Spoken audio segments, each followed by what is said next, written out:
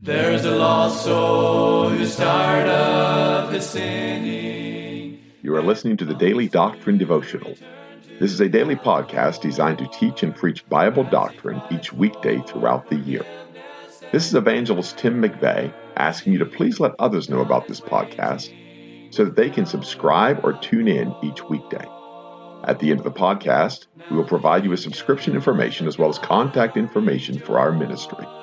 Thank you for listening, and we pray that the Lord will help each of us as we study and preach the Word of God.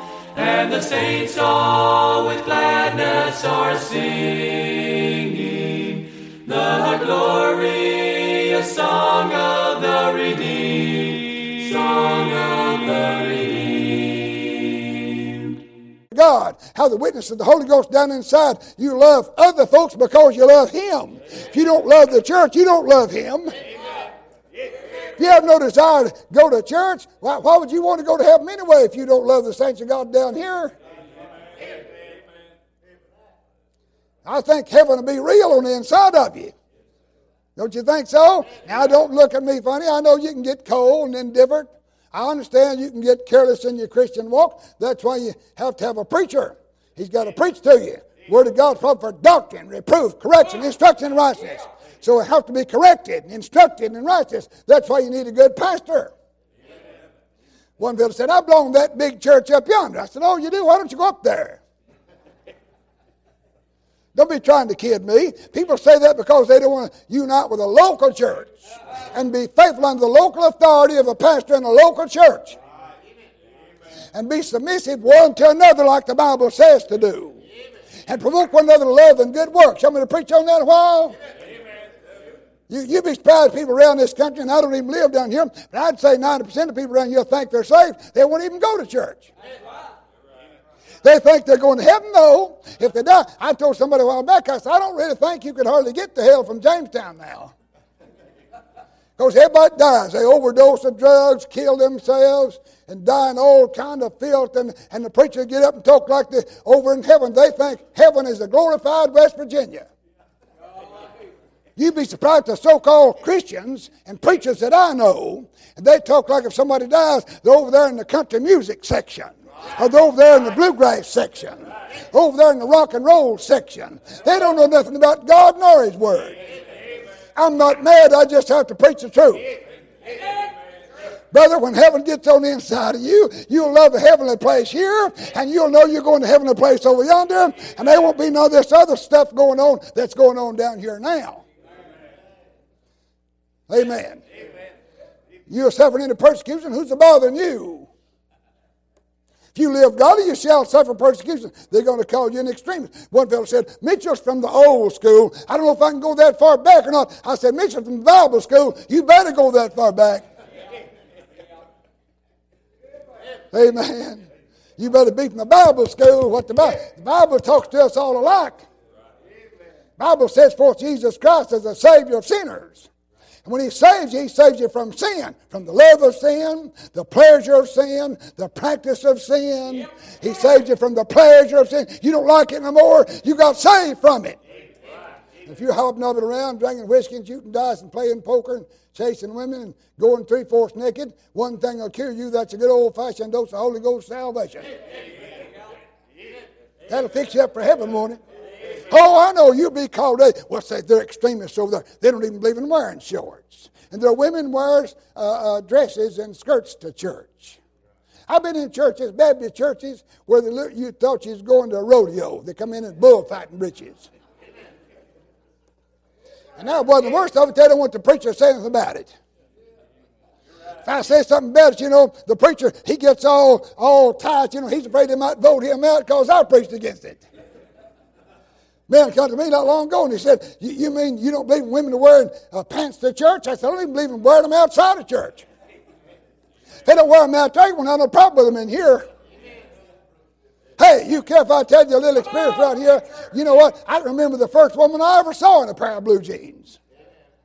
I used to play dancehall music, and there wasn't but one or two wore them in there. They dressed more modest than the dancehall they do in most churches now. 50 or 60 years ago.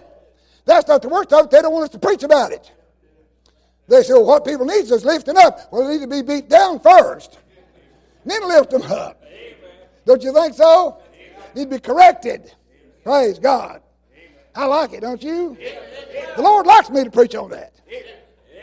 A lot of people don't like it. They say, well, Mitchell just preaching his doctrine. He's just an old extremist. Everybody in the Bible that was right with God was an extremist. Everybody in the Bible was a right-winger. Paul was an extreme preacher. They said, you got anything to say for yourself? Oh, yeah. He had a lot to say for himself. He always started the same place, back on the Damascus Road. You know, Peter was an extreme preacher. Hey, he said, there ain't no salvation in none other but Jesus Christ. He said, let all the house of Israel know surely this same Jesus you crucified, God's raised from the dead. You mean he talked to them folks like that? He talked to them like that, Acts 2:36. He put the blame on them. You know what? You and me are to blame for the death of Christ. It was our sin that put him on the cross. If you don't plead guilty, you'll never get pardon from it. Sin's to blame. The first Adam sinned back yonder. Sin left its trail all these years. Not one home, not one individual has ever missed the result of that one sin, not even Jesus Christ. He come down here because of that first sin. If you think sin won't destroy you, you follow it, you'll find out. Amen, preacher. The penitentiaries are filled. They don't have any place to put people in the penitentiaries, the jailhouses. Homes are wrecked with drugs and meth and everything else. And divorce courts are filled to capacity. They can't even get to all of them. Orphan children everywhere now, made by the multiplied thousands in America almost every day. Hell's a popping and sins are raging. And brother, we better get back to God on our knees and try to have revival and stir us up on the inside. That's what we need. Old-fashioned sin-killing revival. That's the way they had meetings back when I was a boy. Happy is the fellow, blessed is the person that endureth temptation. And when he's tried, he'll receive the crown of life the Lord gives to them that love him. Blessed, talk about blessed are they that endureth temptation. Yeah, somebody said, you believe in enduring? I said, I do in that verse. Amen. Temptation's endured, not enjoyed. Right. Blessed is the person that endures temptation. We all have temptation. Blessed the person that endures. It's not a sin to be tempted. It's a sin to yield to temptation. That's right. And so if you can endure temptation, you're a happy person. You overcome that temptation. By the grace of God, you can overcome temptation. There is no temptation taking you but such as is common to man, but God is faithful, who will not allow you to be tempted above that which you're able, but will, with the temptation, make a way for your escape that you might be able to bear it. And we get over our temptation, through our temptation, because he gives us grace to overcome. It's not a one-time overcoming deal. It's a constant overcoming deal. I got some friends, and they live close. They're friends. They believe in a second, definite work of grace. Of course, I don't believe that, but they believe in entire sanctification. You know, that it's a work of grace, and you get blowed out, stumping all. You don't have any sin nature, you know. And I said, well, the only thing wrong with that, it's not so. I wish it was so. Yeah, but I said it's not so. And so the grace of God helps us through our temptations. Everybody's tempted. But no temptation taking you such as the common to man. But God is faithful. Not Mitchell being faithful. God is faithful. We're not supposed to be tempted above that which we're able, but will, with the temptation, make a way for your escape that you might be able to bear it. So we overcome our temptation because God is faithful. I was in a meeting, I might have told this, up in West Virginia years ago, in a tent meeting. And there's a two-works preacher there, and he had helped him put up the tent, and he was taking part in the meeting. And finally, on Friday morning, the meeting's about over, and the moderator got up close to me, and he said, "Do you think it'd hurt to let that fella preach?" I said, "I don't think." He said, "He's a two-works preacher." I said, "We can take that." "Sure, let him preach." I never forget, he's a little short fella. He got up and said, "Praise God." Said, "I believe in two works of grace, and both of them are working." And I said, "Amen. That's better than believing one work and it won't work." So I thought that was all right. You can be right in your heart, messed up in your head. I think he's a good fella. Certainly I do. I've got a neighbor that's a good man. He's the best man, I guess, in Fentress County. But he thinks he's got the second work of grace. They think it's one big gigantic step. And that's entire sanctification, they call it.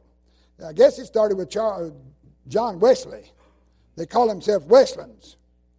But now that can't be so. See, now they turn around and preach that you can produce perfection by taking that one gigantic step. Then they turn around and preach you can sin and be lost. Well, you couldn't sin if you didn't have a sin nature. See, that tells you them good folks, they know about salvation, I think, but they don't understand the doctrine of salvation. They think that they got two works of grace, and they think they don't never sin. Then if they do sin, then they fall from grace. See, it's really messed up. No wonder. And one of the fellows drove me to the doctor. I'll just tell this. There's a lost soul who's tired of his sinning, and he longs to return to the Lord as he cries for forgiveness and mercy. God is waiting. You have been listening to the Daily Doctrine Podcast with Evangelist Tim McVeigh. For correspondence, please contact us through our website and someevangelists.com and use the contact form to connect with us. You may also subscribe to the podcast through our website or search for Daily Doctrine Evangelist Tim McVeigh on iTunes, Google Podcasts, Spotify, Audible, or Amazon. To write to us, please use our church address, which is Manasseh Community Baptist Church, 70 Back Hollow Road, Blaine, Pennsylvania, 17006. Thank you for listening, and we pray that the Lord will help each of us as we study and preach the Word of God. Don't forget to subscribe and tune in tomorrow. And remember to look up, for your redemption draweth nigh. There only was strife. Now the angels of God are rejoicing, for the prodigal child has come home, and the saints all with gladness are singing.